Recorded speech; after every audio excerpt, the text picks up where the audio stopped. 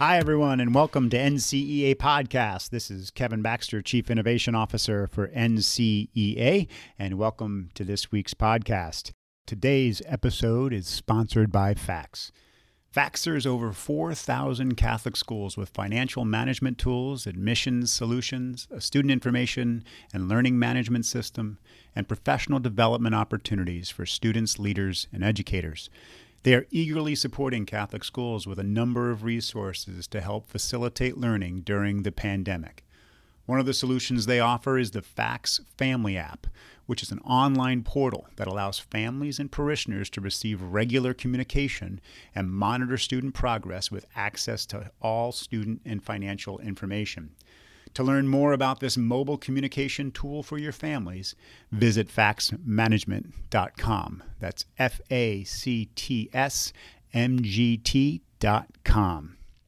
As mentioned last week, we have part 2 of our conversation with John Schoenig from the Alliance for Catholic Education at the University of Notre Dame, where we talk about school choice and where we are in the country, the Espinosa decision, and all of the impacts for Catholic schools. So sit back and enjoy part 2 of my conversation with John Schoenig. But really what Breyer wanted to know is that giving money to the public system, which is secular under the Establishment Clause, will it, under Espinosa, trigger a state duty to proportionally fund private religious schools? This is obviously something very hypothetical, but I'm just curious about your thinking on that, and in terms of one of the steps maybe that we can be thinking about school choice in the coming years. Yeah, I know you and I talked a little bit about this before, and I was wondering whether you were going to go right to that portion of the oral argument. It's obviously a very, it has aroused quite a bit of interest across the Catholic school and just the broader and Reformed community. So let me try to answer this in two manners. So the first is like a very practical kind of like what do I see coming out of one that conversation and the opinion itself, and the little bit that I know about kind of what may be circling out there in the K-12 sector. It would seem to me that there will ultimately be a push to see whether a religious charter school, as charter schools are understood, currently understood, whether a religious charter school is going to, what the court's going to have to say about that, given Espinosa. Let's put it that way. Now, I don't know. That to me doesn't seem like a tomorrow question or the day after tomorrow. That's probably, like, in order for it to really come to its fullness, it's going to take a couple years to really sort that out, because there are questions about like what would the state law itself permit.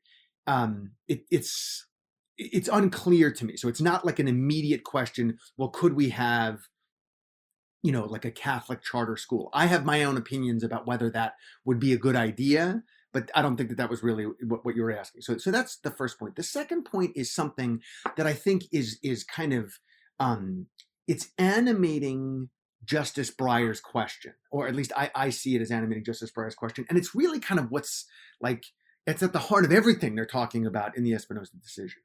And this is something that our friend Howard Fuller has talked about a great deal. And it is the conflation of two things in American discourse that has led to, this conflation has led to no end of kind of mischief and misunderstanding. And the conflation is the conflation between public education and public school. The way that Howard often explains this is, perhaps rightly understood, public education is a concept.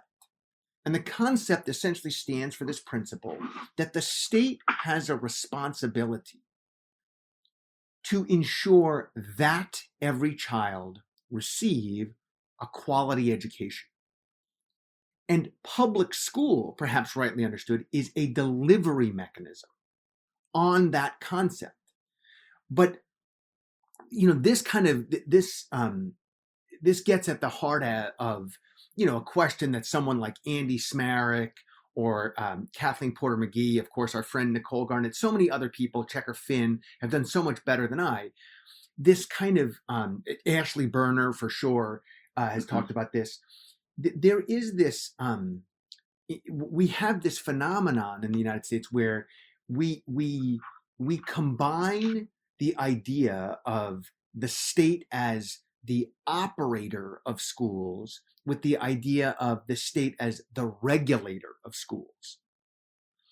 And what that has led to is a world in which for more than 150 years, Catholic schools were obviously private insofar as they were operated privately. They were operated by the state, but they were also, for all intents and purposes, minimally regulated, right? So that like most of the regulation in education was the state regulating the schools it operated. But the moment you get to 1990 and you have the first voucher program, and then a few months later, the first charter program, what starts to happen is the state is saying, well, you know what? We don't have to operate all of the schools we regulate. And perhaps there are ways that we can be beefing up the regulation of schools that we're not directly operating and lead to a more robust educational sector, right? Like a broad K-12 sector.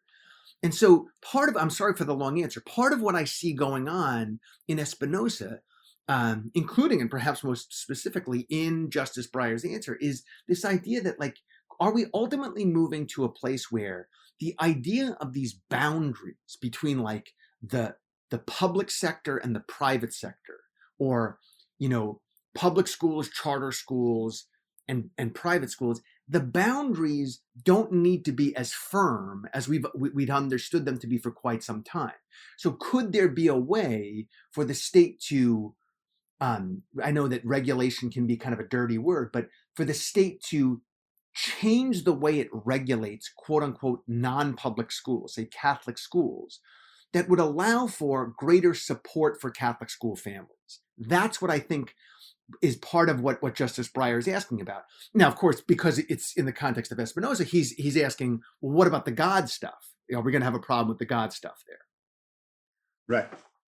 Okay, so that's great. And of course, every time you talk, I get 1,000 more questions. But so part of what you're describing too, in my mind, is almost how the charter schools started, almost 20, 30 years ago, in terms of these opportunities it was a little bit more maybe experimental and trying to try things and get out of the structured system of how, the state, quotes around the state, runs schools, and gives some freedom and some autonomy to trying new things. And of course, we've seen kind of how that's gone. And obviously there's some challenges with charters right now.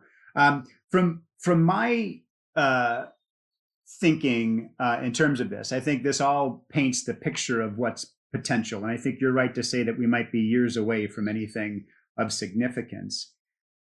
One of the things we've talked about this, so this is not new to you, but one of the things I think that we've got to communicate to Catholic schools today, right now, is to really start to think about how are you ensuring that your metrics and what you're measuring from an outcome perspective, and that goes to academics, but it also can go to all those qualitative outcomes that we want to see from a faith formation perspective, from a quality individual perspective, et cetera, et cetera.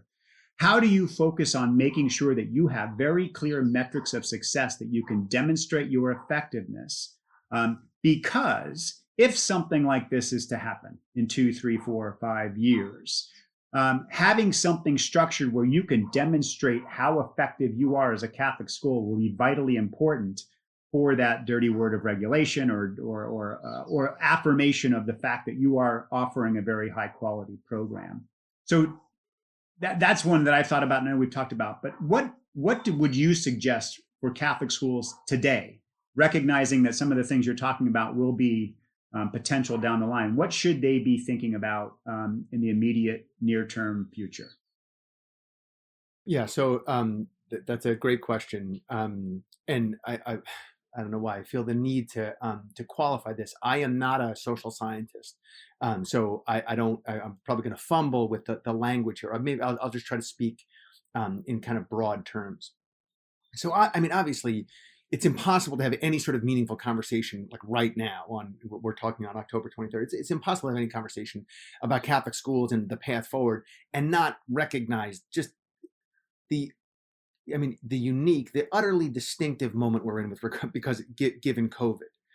Sure. I think that there's an opportunity here, apropos of your question, Kevin. There's an opportunity for Catholic schools in this regard. There are many Catholic schools right now that have seen changes in enrollment where like there are families there that, if they were being perfectly honest, would say, we are here because we can't get into the local public school that we would normally go to, right? In a sense, like we are here because the other option isn't available or isn't available in the way that we wanted it.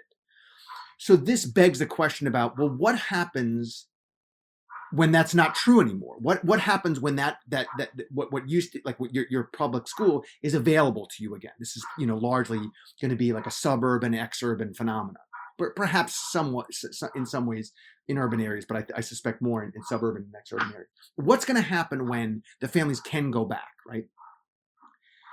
It's right now that Catholic schools should be saying, not just why would someone come here, but why would they stay?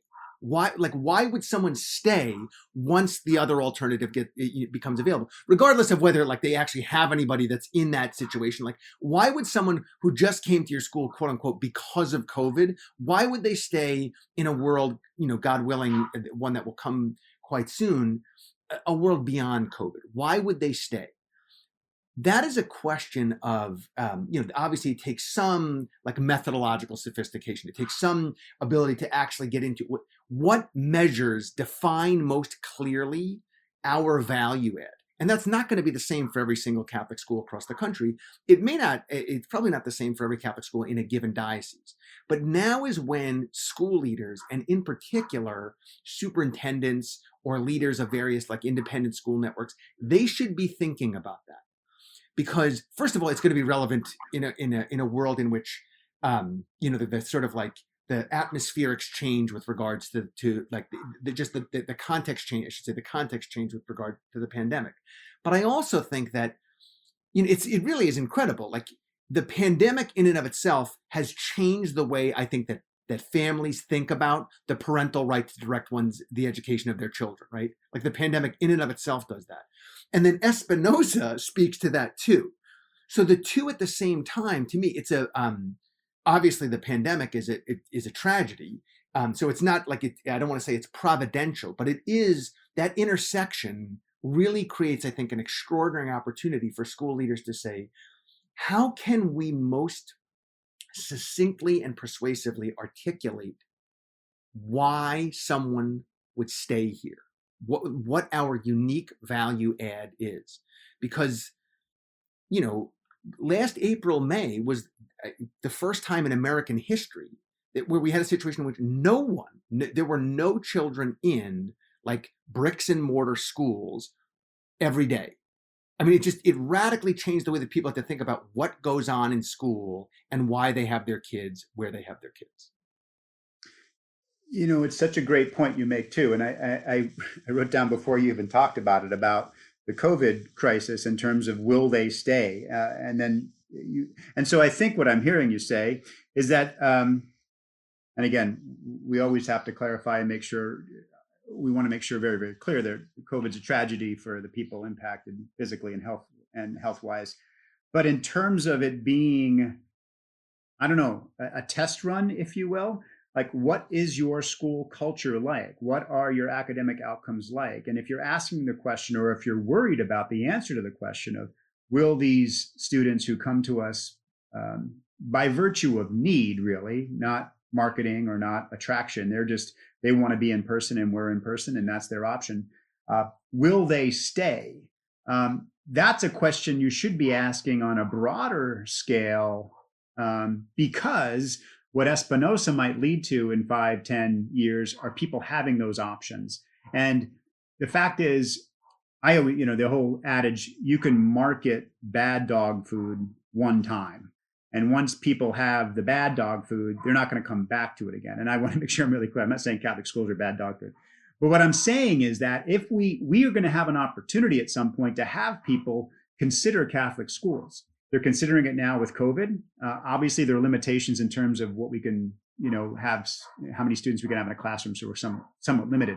If that Espinosa future happens at some point, and just magically think of the day where more states have this option, you're going to have public school parents and students considering Catholic schools. We want to make sure that experience for them is so incredible and so tremendous that they would never, ever consider going back to another school system. And that, to me, is what I've always tried to communicate with, even when I was superintendent, principals and superintendents now, in terms of this should be the focus of your work at this point, is really just making sure, because that's what we can control. We can't control what the courts do with Espinosa moving forward. That's going to happen regardless of what the Catholic school principal or superintendent does.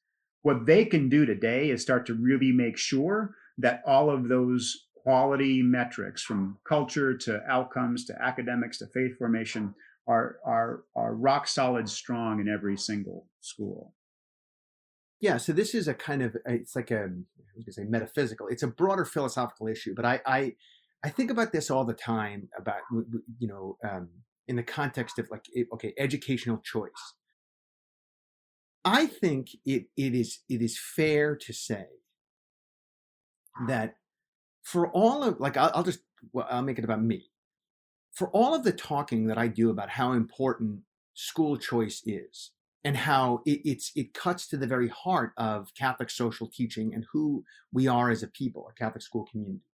The fact of the matter is that Catholic schools, for the majority of their history, were not built on the principle of maximizing educational choice. So, you take, for example, my relatives, right?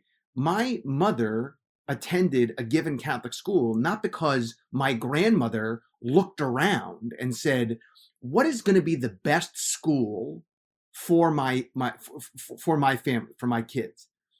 She went to that school. She went to St. Mary Star of the Sea in Far Rockaway because she lived in that parish.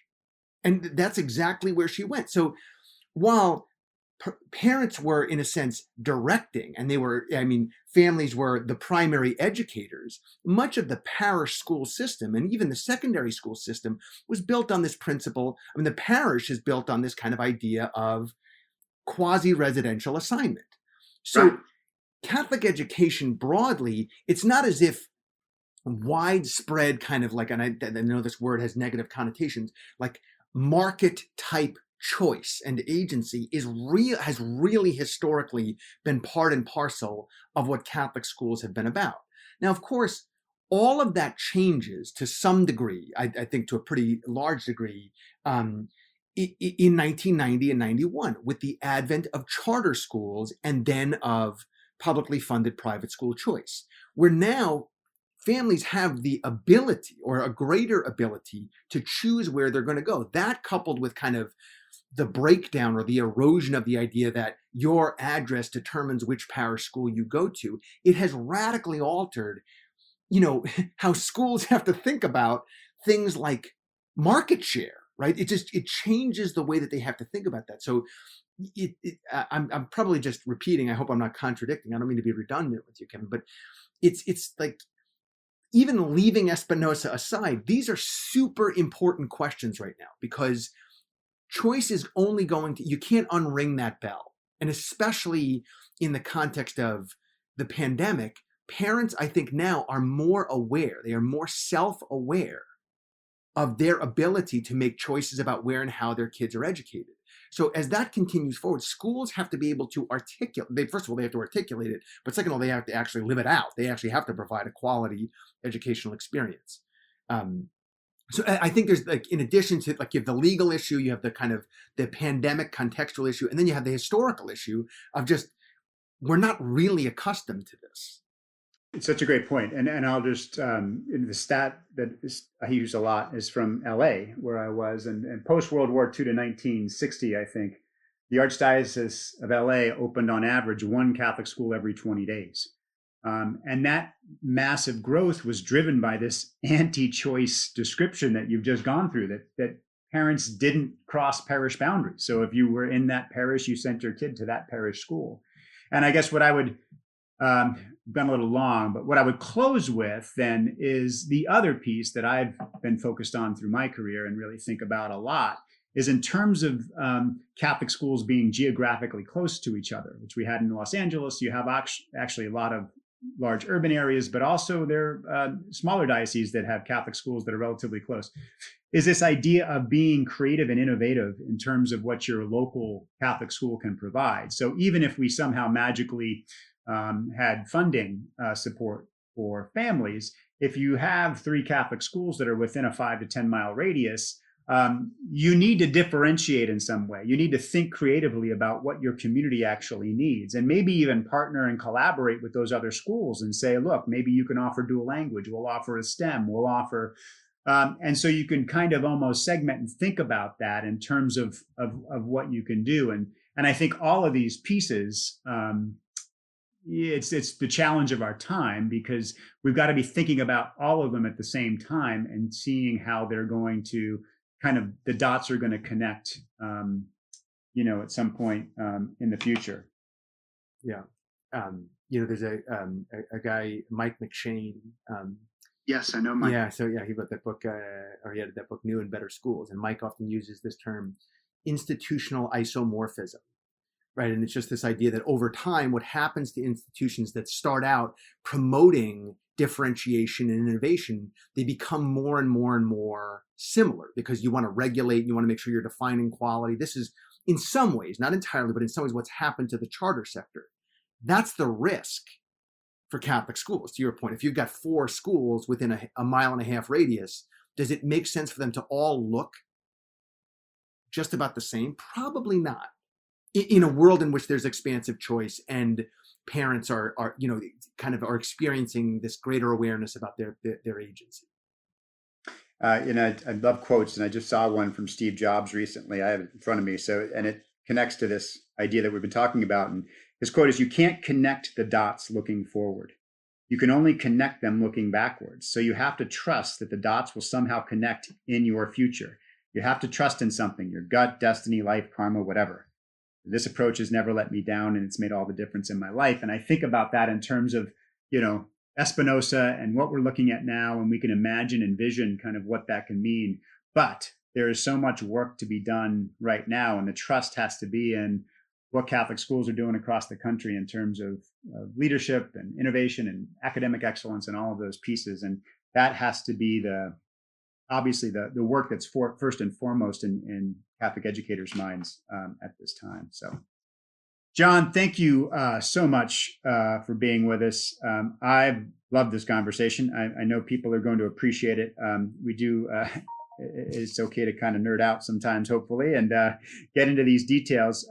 Obviously, the impacts remain to be seen, but we think it's important for Catholic educators across the country just to be aware of this, so they can obviously follow within their own states, within their own realities in terms of what's happening. So, John, thank you so much.